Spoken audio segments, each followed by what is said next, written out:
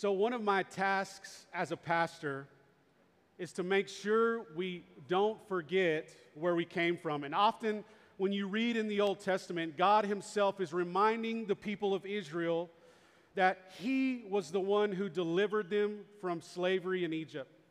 So, I want to spend some time this morning reminding us just in the last year, okay, when I say 2020, you're like, don't go there.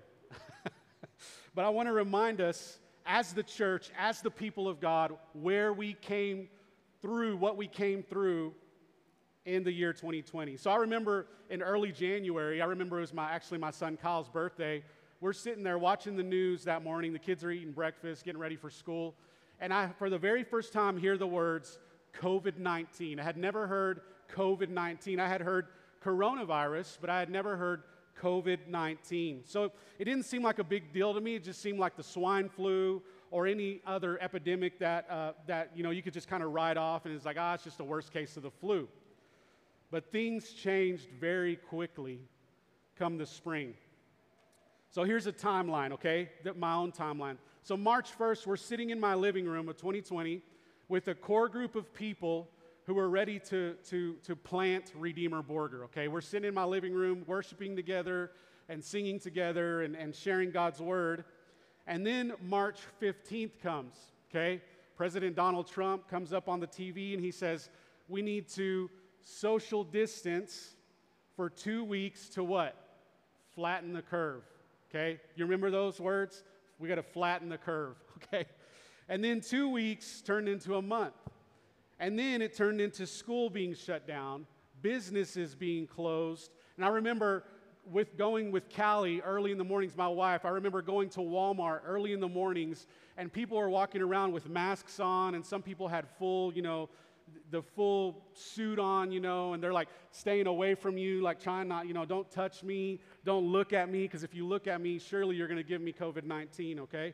So I remember those moments. They were harrowing. We would sit outside Walmart, kind of sit in line, and they would let people in little by little. And it was just a weird time in our lives, okay?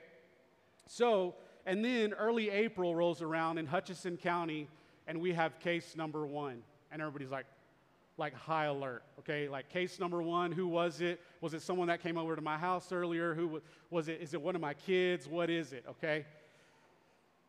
But if we kept only the pandemic in perspective and not all of what 2020 had in store, and here's a quick and non-extensive timeline, okay? First, you got the Australian bushfires. You remember those? Early 2020, okay? And then, God forbid, Prince Harry and his wife, they quit the royal family. I mean, God forbid, okay? Kobe Bryant and his daughter died in a helicopter crash, which was sad. The impeachment of President Trump, one of the impeachments, okay? The stock market crashes. There's riots and protests over the death of George Floyd all over the country. And then the murder hornets. You remember hearing about the murder hornets? Okay. We saw these pictures and they're like, surely these murder hornets are carrying COVID-19 with them and they're going to come and sting us to death and give us COVID-19, okay?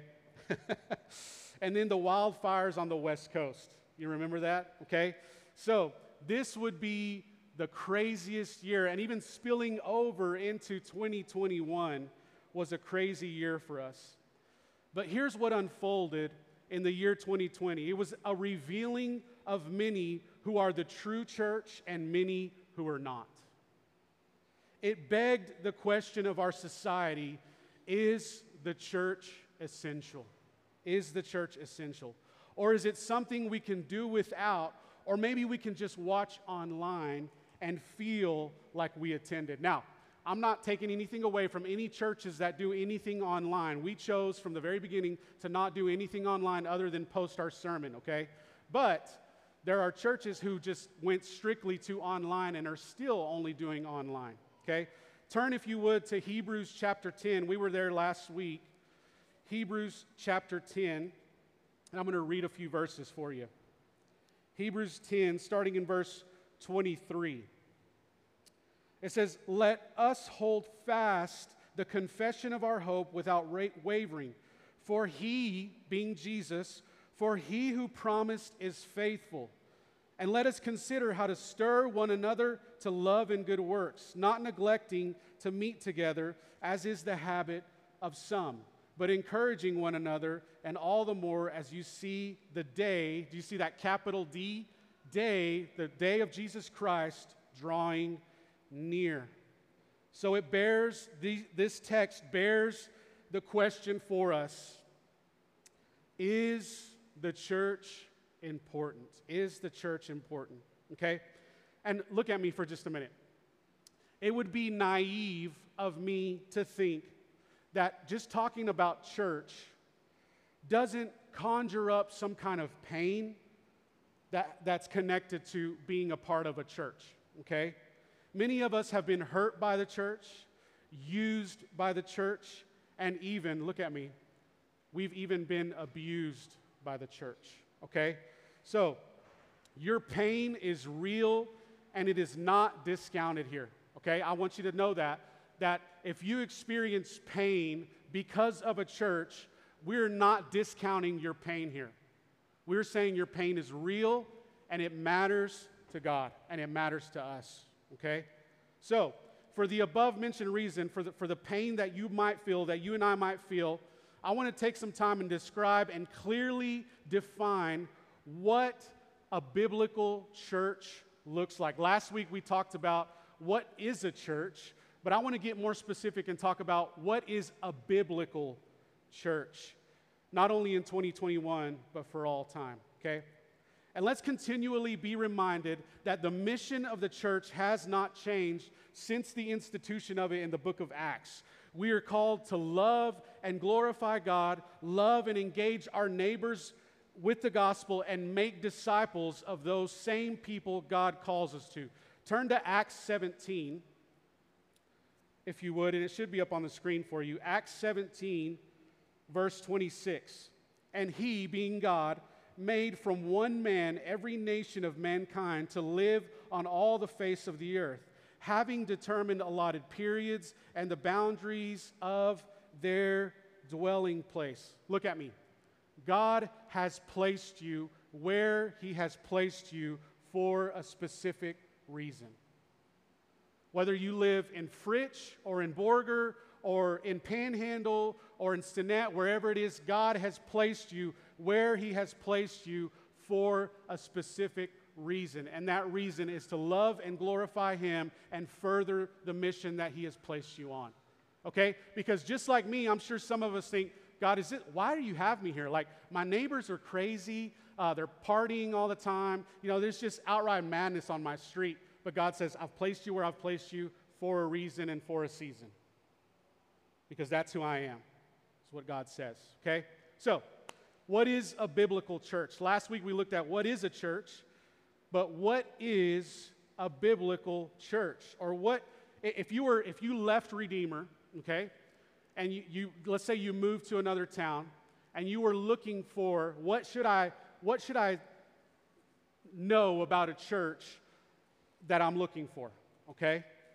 So number one, and you don't have to turn to all these texts. If you want to write them down and you can look at them later, that's totally up to you, okay?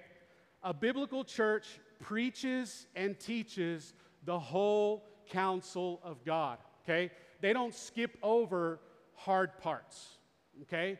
They don't skip over election, or they don't skip over predestination, or they don't skip over hell or heaven or anything like that, or the atonement. They don't skip over those things because a biblical church preaches the whole counsel of God. That's what we're committed to here at Redeemer. We get those ideas from 2 Timothy 2:15 and chapter 4, verses 2 through 4.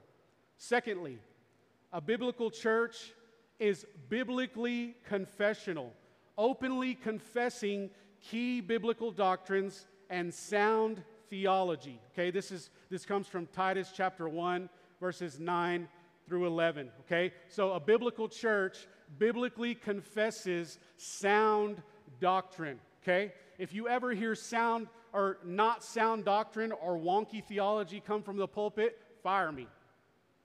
Fire me. Because I don't deserve to stand up at this pulpit and not preach the true gospel and the Bible. Okay? So, thirdly, A biblical church is gospel-centered, okay? Clearly proclaims the good news and offers it to sinners anytime they meet publicly. And guess when sinners meet? Every Sunday, okay? Anytime we're here, we're sinners meeting with the people of God, okay? Okay? So we get this from Romans 1:16 and 1 Corinthians 15:3. And also this church offers training for its people to clearly proclaim the good news of the gospel, okay? Some of those opportunities are going to be coming for us soon, okay, on either Sunday mornings or on Saturday mornings or something, where we train you to preach the gospel and engage your neighbors with the gospel, okay? Fourthly, a biblical understanding of conversion. This is huge here. How do I know someone's a Christian? By the fruit in their lives. Oh, that's hard. That's hard because it's the truth. So there's a biblical understanding of conversion, okay? That we are constantly, there's ongoing repentance in this person's life because they know they're a sinner. 1 John says that if you say you are without sin, you are a liar. We constantly need to be repenting of sin, okay? We're warring on sin. There's a fight for godliness. We get this from John chapter 3, verses 1 through 8, and Acts 11, 18, and 20, 21. Fifthly, a biblical church offers membership or partnership. Okay, this is important. Is a committed relationship with the local church, faithful to this body with their time, treasure, and talents. Okay, we get this out of the text we just read, Hebrews 10, 24 through 25, and Ephesians 4, 11 through 29. Sixthly, a biblical view of a church offers discipline and discipleship. Okay, what is discipline? You're like, you're going to spank us? No. But here's what we are going to do. As committed partners of Redeemer, okay, when you go through our partnership class and we say, yes, let's do it, let's partner together and go on. If we find that you are in constant, unrepentant sin, guess what we lovingly do as the leadership of the church? Come alongside you and show you that you're in sin. That's the most loving thing we could do. That's what church discipline is called. That we would show up to your house, knock on your door and be like, we love you, let's sit down, let's talk about repentance, let's talk about sin, because we love you. Church discipline. They practice church discipline and discipleship, okay? We get these from Matthew 18, 15 through 20, 2 Peter 1, 3 through 11, Romans 15, 14, and Ephesians 4, 11 through 16. Okay, if you heard me, I said Matthew 18, and there's so many people that use this text and they say, where 2 or 3 are gathered in my name, there I will be also. Jesus is talking about church discipline. He's like, guess what? When someone needs to be called back from sin, I'm going to be there with you because I lovingly want to lead you as the chief shepherd. Okay? And lastly, a biblical church has biblical church leadership. A church is led by qualified men and structured according to what the Bible says in 1 Timothy 3, 1 through 7, and Titus 1, 5 through 11. So this is why our core values are in the order that they are in, and they're important. The Bible tells us what we need to know about the gospel, and both the Bible and the gospel tell us what we need to know about how to care for each other. Pretty simple, isn't it? The Bible, the gospel, and the body are our core values. They each give us clarity on how we treat one another. Okay? So, a biblical church, and I want you to hear this, a biblical church is not a perfect church. A biblical church is not a perfect church. Because guess what? When the worship team got here this morning, guess what they did? They showed up with their sin. And when the pastor showed up this morning, guess what I did? I showed up with my sin. And when you showed up this morning, you showed up with your sin. So the church can't be perfect anymore because sinners are here and we need saving from our sin. Correct? Okay? So there's no such thing as a perfect church.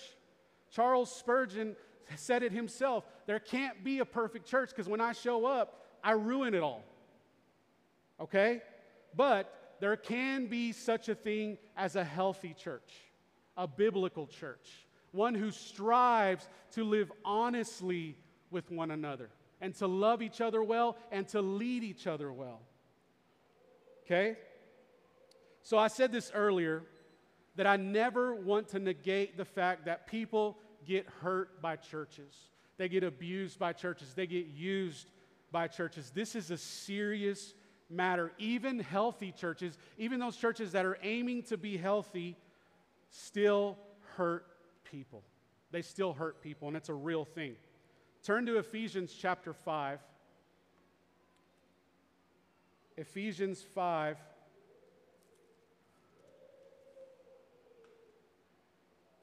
Starting in verse 25, I'm going to read quite a bit here.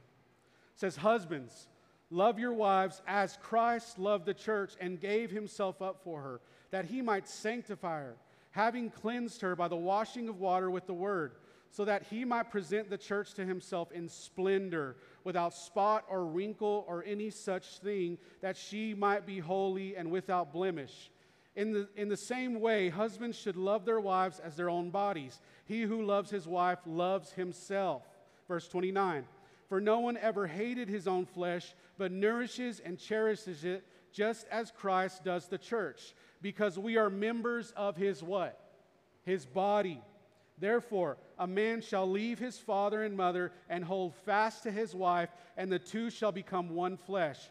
This mystery is profound, and I am saying that it refers to Christ and the church. However, let each one of you love his wife as himself, and let the wife see that she respects her husband." Go back to verse 27.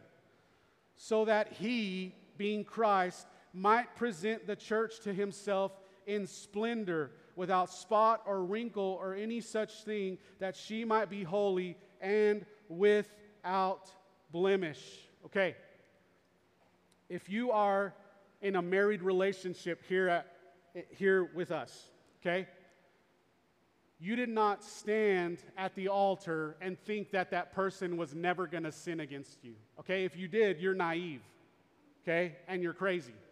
That person probably later on, okay, that day sinned against you somehow, okay? So, what Paul is saying here in Ephesians, he's saying that we need to have grace with the church. We need to have grace with one another. Why? Because Christ is going to come and collect his church, and guess what? She's still going to be dirty. And guess what he needs to do? He has to wash her with the water of the Word. He has to wash her with the water of the Word and present her blameless before himself. So there is still an ongoing process, even for the people sitting next to you, that God has to take them through a process called sanctification. Okay? Because why? Because if you're a sinner, you continue to sin and you need forgiveness of your sin. So Paul's words bear great weight on this, that Christ himself is the perfect husband and will perfect his church one day. He gave himself for her. He will wash her with the water of his word, present her blameless to God on his merit alone, and unite himself to her in marriage for eternity. So I want to end with this question. I'm going to say it once, Nick. I'm going to end with this question. Is the church important? God's plan from the very beginning has been to save a people for himself, for his glory. We believe in a sovereign God who wills and decrees things into existence and has a specific purpose in everything that happens. Look at Psalm 115. Psalm 115. If you don't have this circled, circle it in your Bible. Psalm 115, verse 3. It says, "Our God is in the heavens, and he does all that his people ask him to." Is that what it says? He does all that he pleases.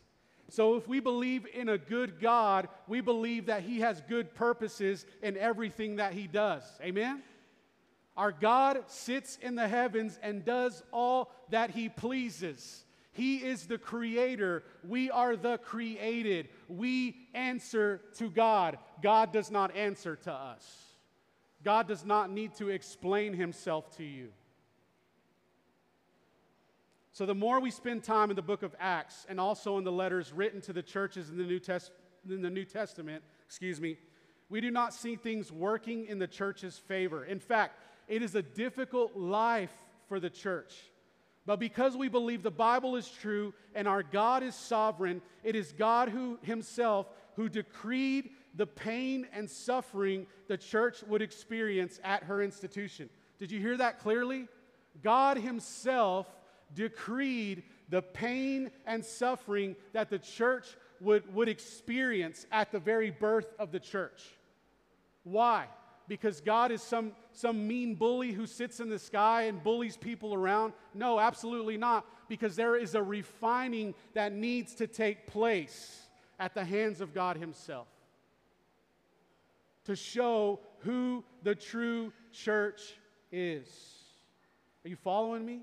You see where we're going? You see where we're going with what happened in 2020? So if the persecution and the ravaging of the church did not stop the church from growing in the book of Acts, neither will what happened in 2020 or in 2021 or in 2022 or many years to come. Things could be getting worse for the church. Things are getting worse for the church in Canada, for our brothers and sisters in Canada. They're closing churches down, showing up to their worship services and closing the worship services down. Why? Because what you're preaching you're not being tolerant to everybody. But I'm preaching the Bible. The Bible isn't tolerant. The Bible is not tolerant to sin. Why? Because God is holy and He demands holiness. How else can we produce holiness on our own? We can't. That's why we need Christ Jesus. That is the good news of the gospel. We cannot produce righteousness on our own. So Jesus comes and produces it for us in His perfect life, in His death, in His resurrection, and His ascension. That is good news. Even if you've heard it 1,000 times, even if you've heard it every Sunday when you come to Redeemer, it's still good news today. So I want to pose a question that 2020 asked for us. Is the church essential? The Bible says yes. Turn to our text, Colossians chapter 1. Colossians 1, starting in verse 15. And listen to how Paul begins to worship in this text. He starts to worship Jesus, Christ the Lord, in this text. Colossians 1, starting in verse 15. He, being Jesus, is the image of the invisible God, the firstborn of all creation. For by Him all things were created, in heaven and on earth, visible and invisible, whether thrones or dominions or rulers or authorities, all things were created through Him and for Him. And He is before all things, and in Him all things hold together. And He is the head of the what? The body, the church. He is the beginning of the firstborn from the dead, that in everything He might be preeminent. For in Him all the fullness of God was pleased to dwell, and through Him to reconcile to Himself all things, whether on earth or in heaven, making peace by the blood of His cross. And you, He's speaking to us here too, and you who once were alienated and hostile in mind, doing evil deeds, He is now reconciled in His body of flesh by His death, in order to present you holy and blameless and above reproach before Him. If indeed you continue in the faith, stable and steadfast, not shifting from the hope of the gospel that you heard, which has been proclaimed in all creation under heaven, and of which I, Paul, became a minister. If the God-man, the second person of the Trinity, equal with God in attributes and power, would humble Himself and give His life on a Roman cross for His church, let me ask you this. Is she worth fighting for? Is she worth living and loving and committing to? Is she worth giving to? Is she worth praying for? Is she worth submitting to? Is she worth being transparent with and being the first place you go and ordering your life around her? Listen to the words of Charles Spurgeon. Charles Spurgeon, being a Baptist preacher back in the 1900s, says, I believe that one reason why the Church of God at this present moment has so little influence over the world is because the world has so much influence over the church. That hurts. The church has so little influence over the world because the world has so much influence over her. We need to remind ourselves that when we become a part of this family, this is it. This is it. But Ricky, I've got a wife, I've got kids, I've got parents, yes, you do. But are we ordering our lives around the body of Christ? Is this important to us? Is gospel community important? Are the trainings that we put on here at Redeemer important to us? Are they important? Are we ordering our lives and our hearts and our minds around what happens here at the body of Christ? I asked you this last Sunday. The people that you are with at work or on a Friday night or on a Saturday night, whoever it is, are they spurring you on to godliness? Are they spurring you on to godliness? Or are they pulling you back into the ways of the world? And it could be subtle. And let me tell you this, church, you do not drift into godliness. You drift into worldliness. And because I love you, I have to tell you that. And because you love me, you have to tell me that too as your pastor. Ricky, you don't drift into godliness. That's why you, as the church, my family, that's why you need my relationship with Christ. The most important thing I could do for the church, the most loving thing I could do for the church is to get up every morning and bow on my knees before God and spend time in the Word, tears coming down my face, and in the evening journaling a prayer for the church and for my family and for this body. That's the most important thing I could do as a pastor, is to bow before God and say, God, I need you. I need you to lead this church because I can't do it. I need your help in every moment, in everything that we do. So I end every Sunday with this, that I want to invite you into this.